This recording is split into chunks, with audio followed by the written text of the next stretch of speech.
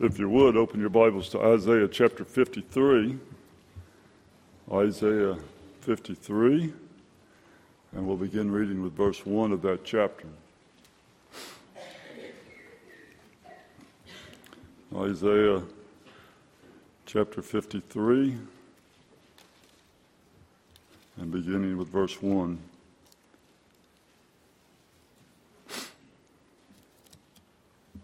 Isaiah chapter 53. Isaiah 53 and verse 1. Who hath believed our report, and to whom is the arm of the Lord revealed? For he shall grow up before him as a tender plant, and as a root out of the dry ground. He hath no form nor comeliness, and when we shall see him, there is no beauty that we should desire him. He is despised and rejected of men, a man of sorrows and acquainted with grief. And we hid, as it were, our faces from him. He was despised, and we esteemed him not. Surely he hath borne our griefs, and carried our sorrows. Yet we did esteem him stricken, smitten of God, and afflicted.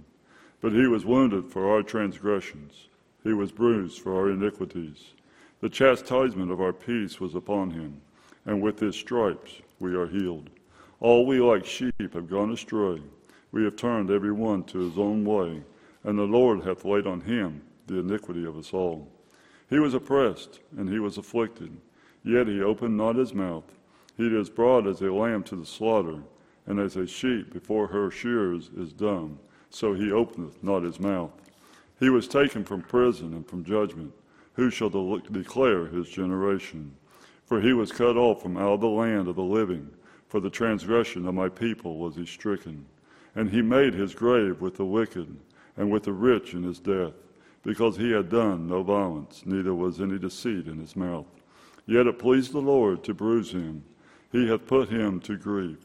When thou shalt make his soul an offering for sin, he shall see his seed. He shall prolong his days, and the pleasure of the Lord shall prosper in his hand. He shall see of the travail of his soul, and shall be satisfied. By his knowledge shall my righteous servant justify many, for he shall bear their iniquities. Therefore will I divide him a portion with the great, and he shall divide the spoil with the strong, because he hath poured out his soul unto death, and he was numbered with the transgressors. And he bare the sin of many, and made intercession for the transgressors. Father, we come before you thanking you for your many blessings. We thank you that we can hold a copy of the Word of God in our hands, read from it, study from it, and hear it preached. Father, I do thank you for this day, and that you came up out of the grave, you arose, and Father, we can serve a living Savior. Father, I thank you for our church and our pastor, and Lord, I just pray that you'll fill him with your power, with your Spirit as he comes and preaches. I pray that you'll give him clarity of thought, clarity of mind as he gives your word, and Father, may we see you and see your word and what you have for us. And Father, I pray that you'll help us to grow closer to you because of what's said and done. But Father, I do pray for each and every one that's listening, and Father, I just pray that you'll touch them, meet their very needs, because we're needy people. And we need a touch from you. And Father, I just pray if there's one that doesn't know you, that today will they come to know you as our personal Savior. And Father, we thank you for your many blessings. In Jesus' name, amen. In Isaiah chapter 53, we find the gospel in the Old Testament. And there is a page of notes in your bulletin, if you have that from this morning, that you can fill in. I think the ushers have some extra ones. If you don't have one, you need one. If you'll raise your hand, they'll get that to you. And just hold it up high until they get there, and they'll help you with that. I want to talk about the real beauty of Jesus tonight. And in this passage here in Isaiah 53, we find the details of the coming ministry of the Messiah. For them it was coming, for us it's already past. But Isaiah paints a portrait of the Lord Jesus Christ that is unlike most of the modern artists that we find today. Oftentimes when you see a picture of Jesus, you see a picture that shows him as an outstanding specimen. He's portrayed as having oftentimes exceptional handsomeness, and as having features, sometimes even a halo is put in the picture that causes him to stand out among men. And yet here in this passage of Scripture, in verse number 2, it tells us that he has no form nor comeliness. That means that there will be no splendor. There's nothing magnificent about the appearance of the Lord Jesus Christ. Isaiah also says that there is no beauty about him that would cause men to flock to him, that would draw them to him. The word beauty here means appearance. Isaiah was simply stating to us that when Jesus walked upon this earth, he didn't stand out as far as his physical features. He didn't stand out among men. When someone saw Jesus here on this earth, he just seemed like a normal, run-of-the-mill person. There's an old saying that we have heard oftentimes, you can't judge a book by its cover. And that certainly was true of the Lord Jesus Christ. It was not what men saw, but it was what they could not see about the Lord Jesus that made him extraordinary. In fact, Paul touches on that very thought. If you'll hold your place in Isaiah, go back with me over to the New Testament, to the book of Philippians chapter 2. Familiar verses for many of us. And listen to what the Apostle Paul said there, beginning in verse number 5 of Philippians chapter 2. Philippians 2 and verse 5, he said, "Let this mind be in you, which was also in Christ Jesus, who being in the form of God, thought it not robbery to be equal with God, but made himself of no reputation, and took upon him the form of a servant, and was made in the likeness of men. And being found in fashion as a man, he humbled himself, and became obedient unto death, even the death of the cross." The Bible says he being found in fashion as a man. He was what we would think of just an ordinary common man as he appeared here on this earth. He's pictured as one who concealed his heavenly fame in his earthly frame. They didn't see and people didn't recognize who he was as the Son of God just by looking at him. He was willing to come to this earth, and here on this earth he was willing to live in poverty.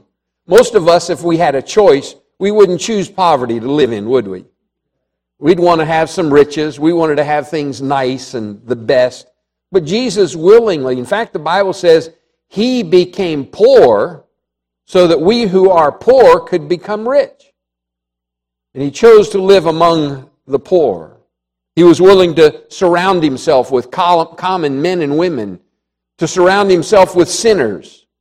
And so the real beauty of the Lord Jesus Christ was not seen just to look upon him.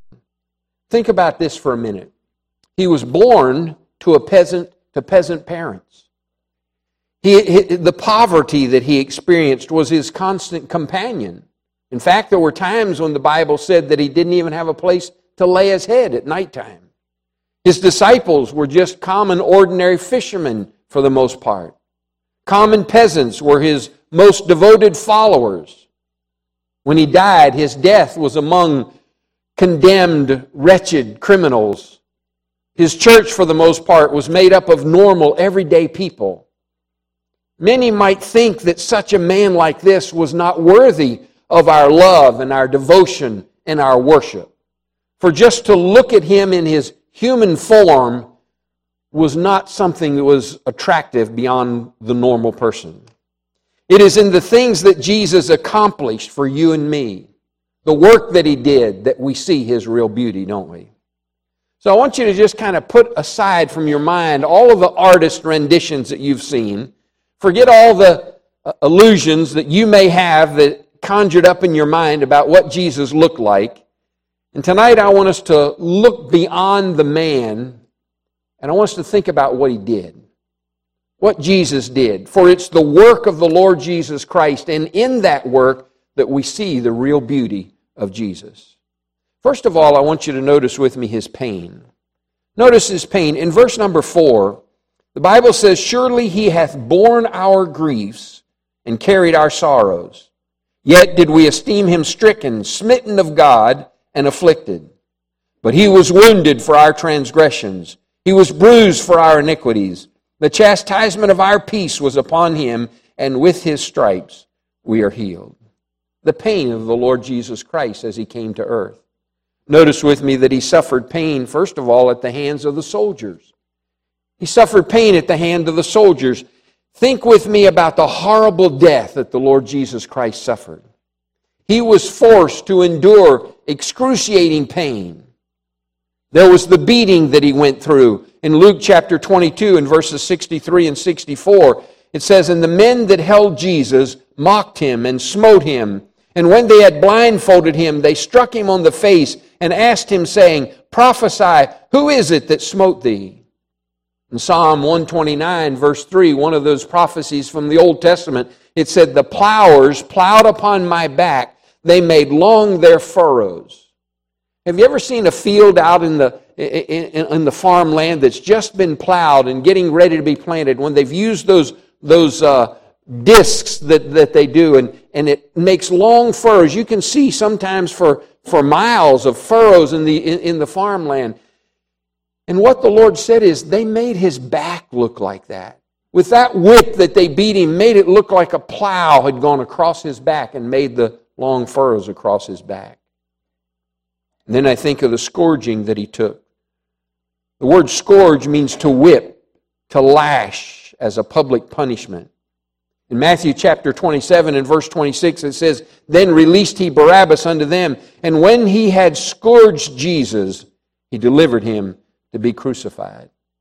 We oftentimes think about the pain and the suffering of the cross that he went through, and we forget that before he ever went to that cross, he was beaten, he was scourged. And then think about this. Matthew 27 verse 30 says, "And they spit upon him, and took the reed and smote him on the head." The spitting that the Lord went through. You know, you can do just about anything to me, but don't spit on me. Right? Don't spit on me. And they, the Lord of glory, the Son of God, they walked by and spit on him in their disdain for him. And then the mockery, Matthew 27, verse 27 says, "Then the soldiers of the governor took Jesus into the common hall, and gathered unto him the whole band of soldiers, and they stripped him, and put on him a scarlet robe.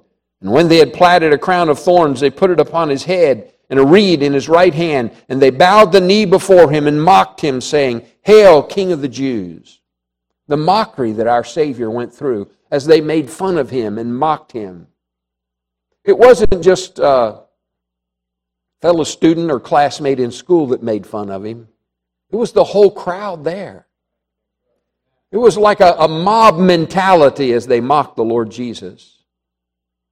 And then they plucked the beard, they pulled the beard from his face.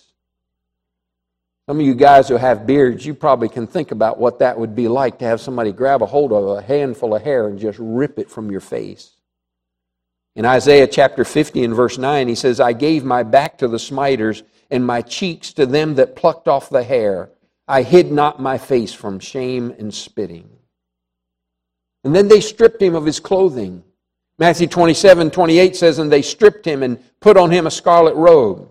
Verse 35 says, "And they crucified him and parted his garments, casting lots, that it might be fulfilled which was spoken by the prophet. They parted my garments among them, and upon my vestures did they cast lots."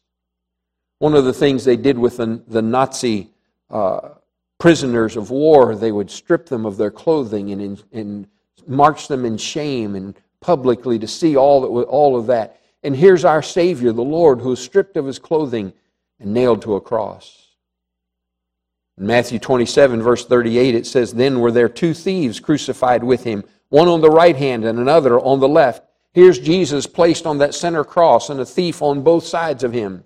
John 20 and verse 25, "The other disciples therefore said unto him, We have seen the Lord." They were speaking to Thomas. "But he said unto them, Except I shall see in his hands the print of the nails, and put my finger into the print of the nails, and thrust my hand into his side, I will not believe." You see, they nailed Jesus to that cross. They drove the spikes. We a lot of times think about a nail going through their hand. The nail probably didn't go through the center of his hand like you see in most pictures, because the weight would have ripped through the flesh and pulled off. it probably went through the palm right back here in the back as it was driven through his hand and through his feet. And Thomas said, if I could just take my finger and stick it into the hole where that nail was in his hand, then I'll believe. If I could take my hand and put it into the hole in his side where the spear had driven into his side, then I'll believe. Jesus was nailed to that cross. And then the crucifixion itself.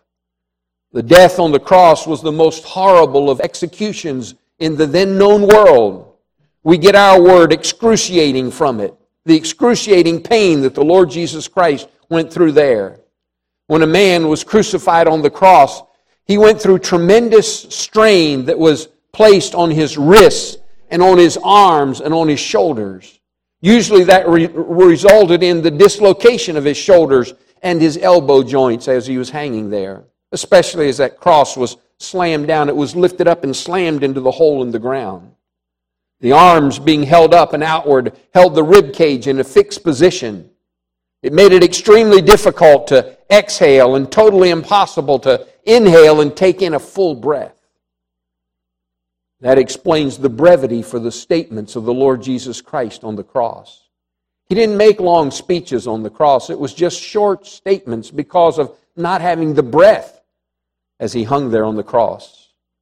As time passed, the muscles, from the loss of blood and oxygen, and from the fixed position of the body on that cross, would undergo severe cramps and spasmodic contractions.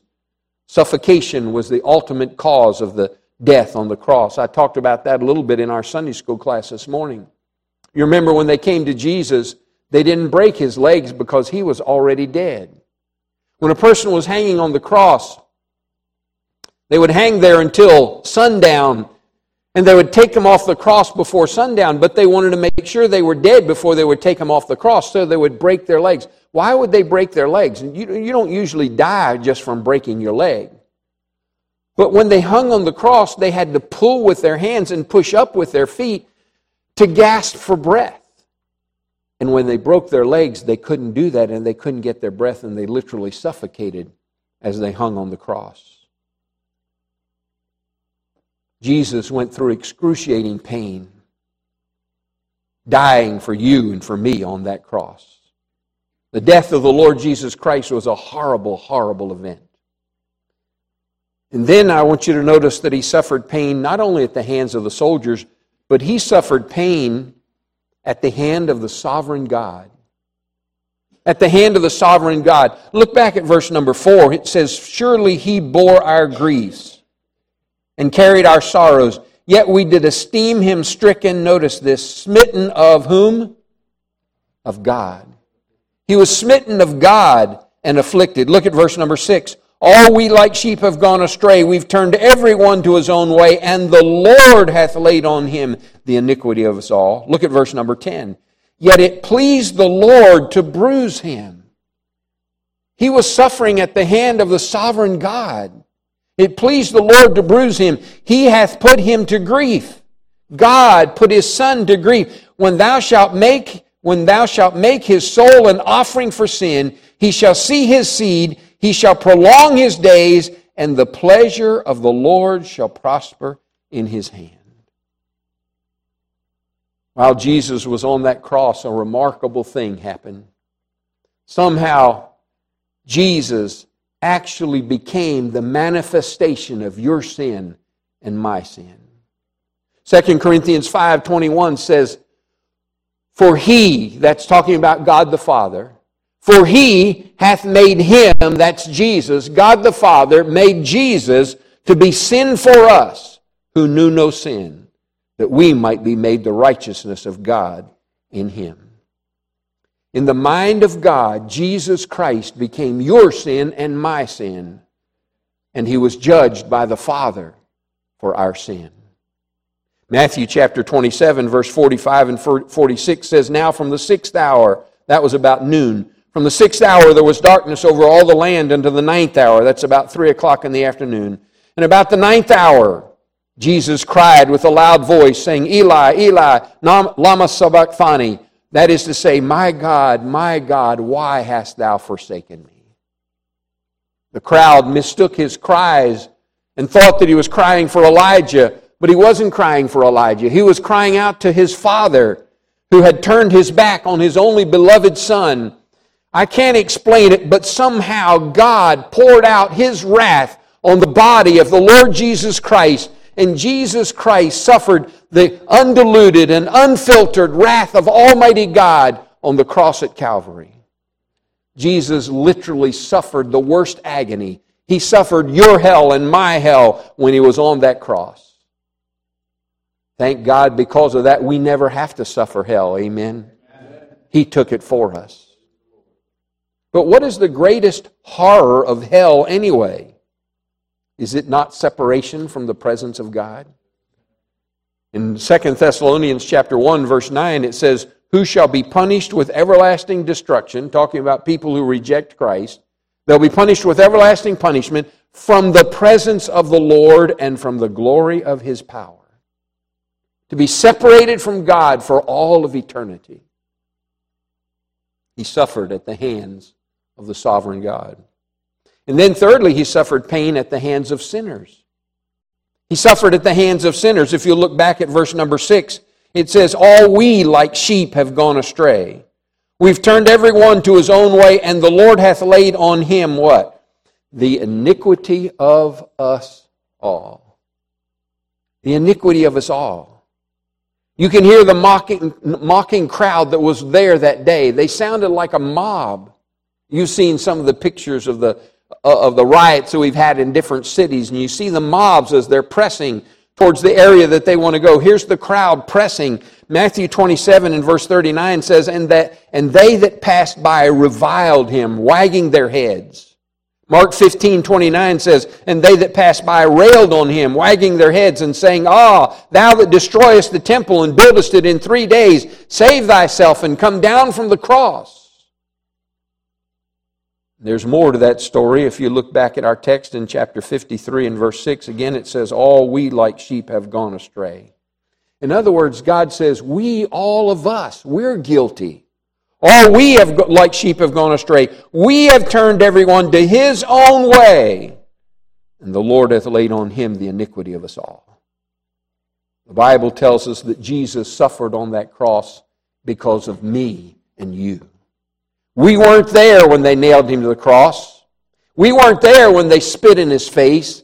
We weren't there when they mocked him and beat him. But he endured all of that for you and for me because he loved us. We are responsible for his death on the cross. Romans chapter 3 and verse 19 says that every mouth may be stopped and all the world may become guilty before God. We are the guilty. He is the innocent one. And yet he went to the cross and took our sins upon himself and took our death so that we could live and have eternal life. 1 Peter 2 and verse 24 says, "Who his own self bare our sins in his own body on the tree, that we, being dead to sins, should live unto righteousness, by whose stripes ye are healed." He suffered pain at the hands of sinners. And then he suffered pain, and he suffered all that he did, and yet he was still God in the flesh. In all of that suffering, it's God on the cross. Man was crucifying God. They were nailing him to the cross. Isn't it astonishing that the one who has all power in heaven and earth, he said in Matthew 28, "All power is given to me in heaven and earth." Isn't it interesting, the one who had all of that power would endure all of that for you and for me. And he would do it without even opening his mouth. Boy, I know what some of us would do. We'd be running our mouth, wouldn't we? "Why are you doing this to me? What have I ever done to you?" But not Jesus. In Matthew chapter 26 and verse 53, it says, "Thinkest thou that I cannot now pray to my Father, and he shall presently give me more than 12 legions of angels?" He could have called the angels of heaven, 12 legions of angels, to destroy the world and to set him free. He could have simply spoken the word, and the iron and the nails that held him to the cross would have crawled back into the earth from which they came. If he so desired, he could have caused the molecules in the bodies of the executioners to disintegrate with just a single thought. He had all power. But his love for sinners was so great that he refused to condemn them. In fact, as he hung on the cross, what did he say? He said, "Father, forgive them, for they know not what they do." What a Savior. Luke 23, verse 34 says, "Then said Jesus, Father, forgive them, for they know not what they do." And then Jesus died for you and for me. And the least we can do is to give Him our heart in salvation. If He went through all of that, if He went through all of that suffering and pain and agony, and He took my sin on Him, He became my sin, the least I can do is give my life to Him and live for Him. If you reject Jesus, one day, the one who was placed on that cross after He climbed up the hill of Golgotha and died in our place, will sit as our judge at the great white throne judgment. And in that day, there will be no mercy. In that day, there will be no salvation. In that day, there will be no grace. There will be no pardon. Only damnation and eternity in the lake of fire. A friend of mine, Tom Sexton, pastors a church in Fort Myers, Florida. Tom was a drunk before he got saved, and God marvelously reached down and touched him and saved him. He started working in the bus ministry in his church, and when I was in college, he worked in the bus ministry, he and Clarence Sexton, both at Highland Park Baptist Church in Chattanooga, Tennessee. Tom started working in the bus ministry, and he wanted his best friend to get saved. And so he began to pray for him. His best friend was also an alcoholic, and as a result, his best friend's wife had left him and left the 5 children for him to raise. He tried to get his best friend to come to church, but he wouldn't come, but he would let his kids come on the bus. They taught them on the bus the Romans Road plan of salvation, and they taught them scripture verses like John 3:16. And one day, Tom got a phone call from his best friend, and he told him that he had gotten saved. And Tom said, "What happened? What changed your life? What caused you to get saved?" And he said, "Tom," he said, "there were beer cans all around on the floor in the house, on the kitchen table. But," he said, "there on the kitchen table was John 3:16. And he said, my kids were learning it for the bus route. And he said, somehow God just got hold of my heart. And God saved me." Aren't you glad we have a God who can save us no matter how far we've gone away from the Lord? You see, Jesus died for you and for me. The least we can do is give Him our life and our heart and live for Him. The real beauty of Jesus lies and is seen not only in His pain, but it's also seen in His payment. It's seen in His payment. If you look back at verses 6 and 7, it says, "All we like sheep have gone astray. We've turned every one to his own way. And the Lord hath laid on Him the iniquity of us all. He was oppressed, and He was afflicted, yet He opened not His mouth. He is brought as a lamb to the slaughter, and as sheep before his shears is dumb, so He opened not His mouth." In verse number 10, it says, "Yet it pleased the Lord to bruise Him. He hath put Him to grief. When thou shalt make His soul an offering for sin, He shall see His seed. He shall prolong His days, and the pleasure of the Lord shall prosper in His hand. He shall see the travail of His soul and shall be satisfied." The payment that Jesus made for you and for me. First of all, as we think about His payment, I want you to notice that He satisfied God's righteous demands for the payment for our sin. He satisfied the righteous demands. In dying on the cross, Jesus did what no other person could ever do. He satisfied the righteous demands for the payment for my sin and for your sin. And then in Him the sinner can find forgiveness for sins. We can find forgiveness for sins. Psalm 103 and verse 12 says, "As far as the east is from the west, so far hath He removed our transgressions from us." Isaiah 38 and verse 17, "Behold, for peace I had great bitterness, but Thou hast in love to my soul delivered it from the pit of corruption, for Thou hast cast all my sins behind Thy back." Praise God, our sins are past, they're gone, they're cast behind His back.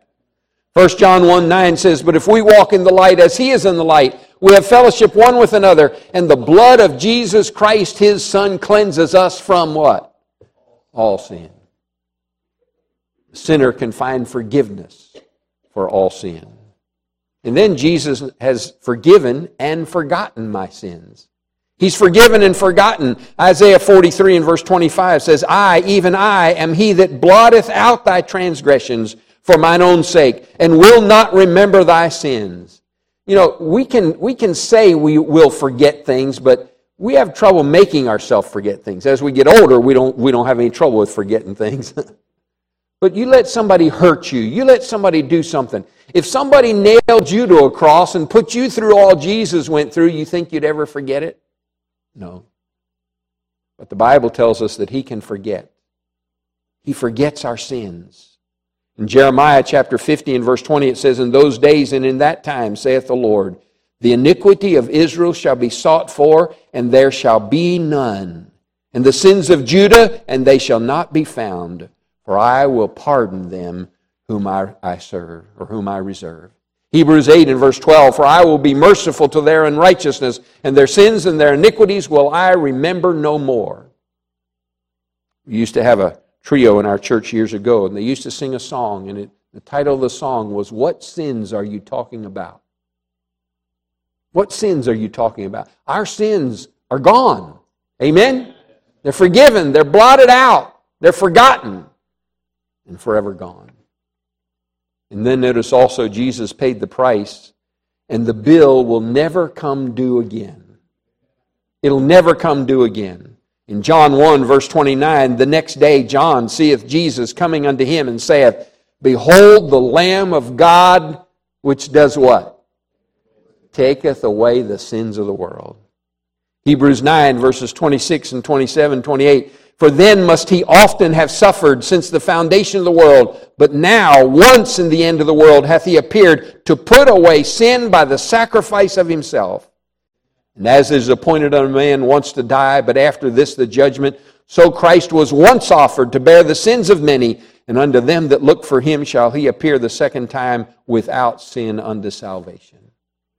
Oh, I'm so glad when He comes back we'll be without sin. Our sins will have been forgiven.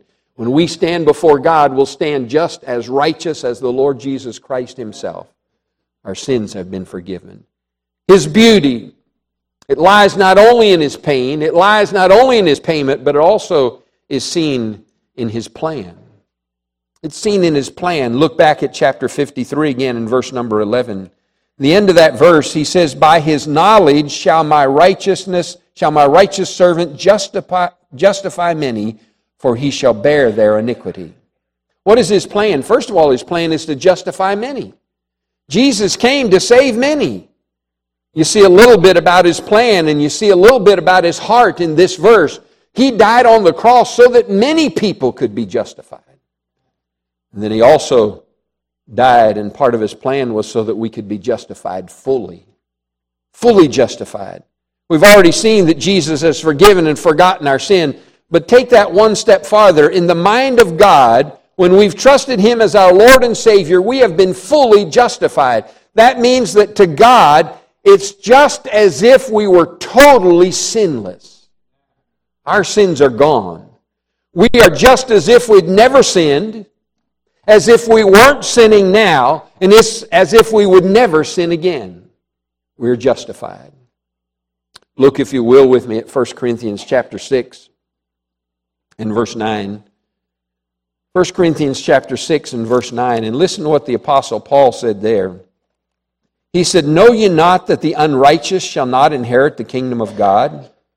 Be not deceived, neither fornicators, nor idolaters, nor adulterers, nor effeminate, nor abusers of themselves with mankind, nor thieves, nor covetous, nor drunkards, nor revilers, nor extortioners shall inherit the kingdom of God. And I love verse 11. It says, And such were some of you, but ye are washed. But ye are sanctified. But ye are justified in the name of the Lord Jesus and by the Spirit of our God. Aren't you glad, but such were some of you? Thank God we're washed and cleansed and forgiven. Romans chapter 8, verses 29 and 30 says, And as Isaiah said before, Except the Lord of Sabbath had left us a seed, we had been as Sodom and Gomorrah. What shall we say then? That the Gentiles which followed not after righteousness have attained unto righteousness, even the righteousness which is of faith. I'm glad we're the Gentiles. I'm glad that we have followed righteousness. We've followed the example of the Lord Jesus Christ, and we've obtained the righteousness of Jesus Christ. Does that mean that God doesn't know when we sin? Of course not. God knows everything, doesn't He? Does that mean that we can sin and get by with it? Of course not. When we sin, He still holds us accountable, and we have to either come to Him and confess it when He convicts us and make it right, or He has to chasten us if we're not willing to repent. It does mean that we've been declared righteous in the sight of God. There's nothing that prohibits you and me from being perfect in the eyes of Almighty God when we stand before Him. Ephesians 4 and verse 30 says, "And grieve not the Holy Spirit of God, whereby ye are sealed until the day of redemption."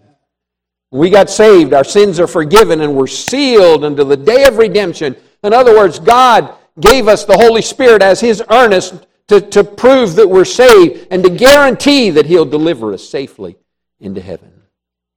What a privilege it is. And then another part of His plan is to see sinners saved. 2 Peter chapter 3 and verse 9 says, "The Lord is not slack concerning His promises, as some men count slackness, but is long-suffering to usward, not willing that any should perish, but that all should come to repentance." Revelation 22:17, "And the Spirit and the bride say, Come, and let him that heareth come, and let him that is athirst come, and whosoever will, let him come and take of the water of life freely." God's plan is that sinners will be saved, that folks will come and trust Him. And then another part of His plan is to populate heaven with sinners that He's redeemed by His grace. God is saving us so that we get to go to heaven. We get to be a part of populating heaven, people who will be there for all of eternity that will praise our God and our Savior for saving us and taking away our sins. For all of eternity, we'll get to rejoice, and we'll get to be a part of that plan that God has of populating heaven with sinners. Sinners that have been redeemed. His real beauty is seen not only in His plan, not only in His pain, not only in His payment, but it's also seen in His place. It's seen in His place. Look at verse number 12 of our text. Again, Isaiah 53 and verse 12. "Therefore will I divide him a portion with the great, and he shall divide the spoil with the strong, because he hath poured out his soul unto death. He was numbered with the transgressors, and he bare the sin of many and made intercession for the transgressors." Jesus has been given, first of all, a place of honor. He's been given a place of honor. He today is highly exalted. The Bible tells us that after He died, He was placed in the grave, and then 3 days later, as we celebrated today, He rose from the dead, and now He sits at the right hand of the Father in heaven, and He makes intercession for you and for me. But on that cross, He paid the price. He made atonement for our sins, and He offers His blood. He offered His blood on the mercy seat in heaven so that we could be forgiven. He died, was buried, rose again, presented His blood on the mercy seat, came back here to earth, and was here for 40 days, and 40 days later He ascended back to heaven, and now He's there sitting on the right hand of the Father. Hebrews chapter 10 and verse 12 says, "But this man, after he had offered one sacrifice for sins forever, sat on the right hand of God, from henceforth experiencing till His enemies be made His footstool. For by one offering He hath perfected forever them that are sanctified." Again, Philippians 2 verse 9, "Wherefore God also hath highly exalted Him, and given Him a name that's above every name, that at the name of Jesus every knee should bow, of things in heaven and things of earth, and things under the earth, and that every tongue should confess that Jesus Christ is Lord, to the glory of the Father." You see, every man, every woman, every boy, every girl, sometime will bow the knee and will confess Jesus Christ as Lord. In Romans chapter 14 and verse 11 it says, "For it is written, As I live, saith the Lord, every knee shall bow to me, and every tongue shall confess to God." So it's a place of honor. He's been lifted up and placed in that place of honor. He's been given a name. He's been highly exalted, a name above every name. It's also a place of returning. God exalted the Lord Jesus, and He's sitting at the right hand of the Father, but one day He's going to come back again. Amen? We're looking for that. John 14, He said, "Let not your heart be troubled. You believe in God, believe also in me. In my Father's house are many mansions. If it were not so, I would have told you. I go to prepare a place for you, and if I go and prepare a place for you, I will come again and receive you unto myself, that where I am, there ye may be also." Revelation 1:7 says, "Behold, He cometh with clouds, and every eye shall see Him, and they also which pierced Him, and all kindreds of the earth shall wail because of Him. Even so, amen." He's returning. He's coming back for us. It could be tonight. And when He comes, we'll get to see the exalted one, and we'll have the privilege of seeing Him as He really is. Amen? We'll get to see the real Jesus and everything about Him. You know, Jesus still bears in His body the marks of the cross. Throughout eternity, I believe we'll see the nail-pierced hands and the spear-pierced side, and we'll see the punctures in His forehead from the crown of thorns, and for all of eternity, we'll be reminded of His great love for us. And much of the rejoicing in heaven for all of eternity, I believe, will be around the fact that in heaven we'll be reminded over and over and over of the great price and of the great love of our God. Someone said, "How much does God love us? He stretched out His hands and died on the cross that we might have eternal life." It's a place of returning, and then it's also a place of reverence. It's a place of reverence. You see, in heaven, you read over and over in the book of Revelation where they bow before Him, they fall on their faces before Him, revering the Son of God. "Behold the Lamb of God that was slain before the foundation of the world." Have you bowed before Him? Have you acknowledged Him as your Lord and Savior? Have you given Him the exalted place that He deserves in your life? Have you let Him become your Lord and your Master and your Savior? You see, in heaven, the angels are going to bow before Him. In heaven, the saints are going to bow before Him. In earth, the elements that are under His control, and even the devils here in this earth, the Bible says the devil fears and trembles at the name of the Lord Jesus Christ. Why? Because He's been given that name that's above every name. Is He your Lord? Is He your Savior? The Song of Solomon, there's a verse that's given there in chapter 5 and verse 16, and it just simply says this. It says, "Yea, He is altogether lovely." He's altogether lovely. You take all the things we talked about that Jesus did for us and all that He is. When He was here on this earth, He had no beauty, no comeliness. But when we see Him, He's altogether lovely. And when we get to know Him, even here now on this earth, we sum it all up and we'd have to say He's altogether lovely. I mentioned Tom Sexton. His brother Clarence Sexton is a pastor in Knoxville, Tennessee. Some years ago, Clarence and Tom's mom passed away. And Mrs. Sexton's best friend was a lady by the name of Ruby. Ruby had gotten saved, given her life to the Lord, and she said to Mrs. Sexton one day, she said, "I'd do anything, I'd give anything to have a family like you do." And at Mrs. Sexton's funeral, Ruby and many of her family members from, I think it was New Jersey, came. Clarence had pastored there at one time, but many of Ruby's family members came there to the funeral, and there was much grieving. They were close. Ruby was close to her, and they said even some of the people came into the church screaming because they were in such grief and such sorrow. But someone outside started their car while it was in gear.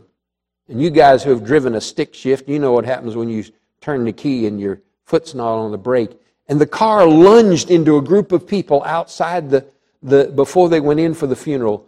And 4 people were injured. And Mrs. Sexton's best friend, Ruby, was killed.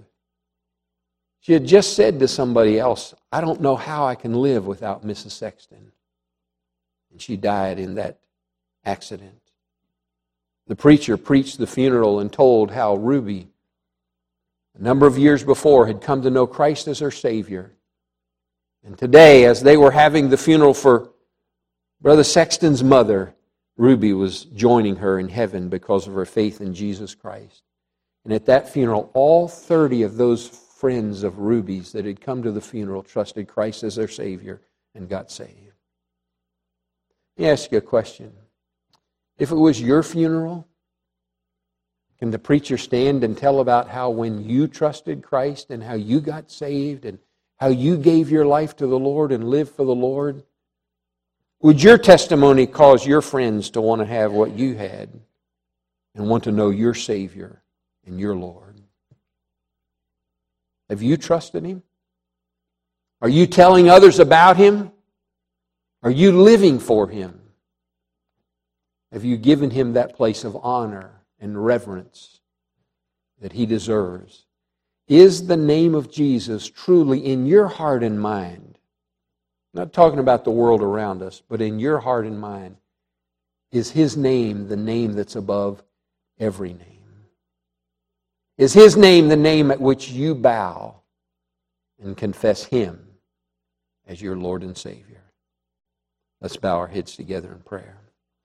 Father, today we've spent some time this morning talking about the resurrection. Tonight talking about some things that preceded that resurrection.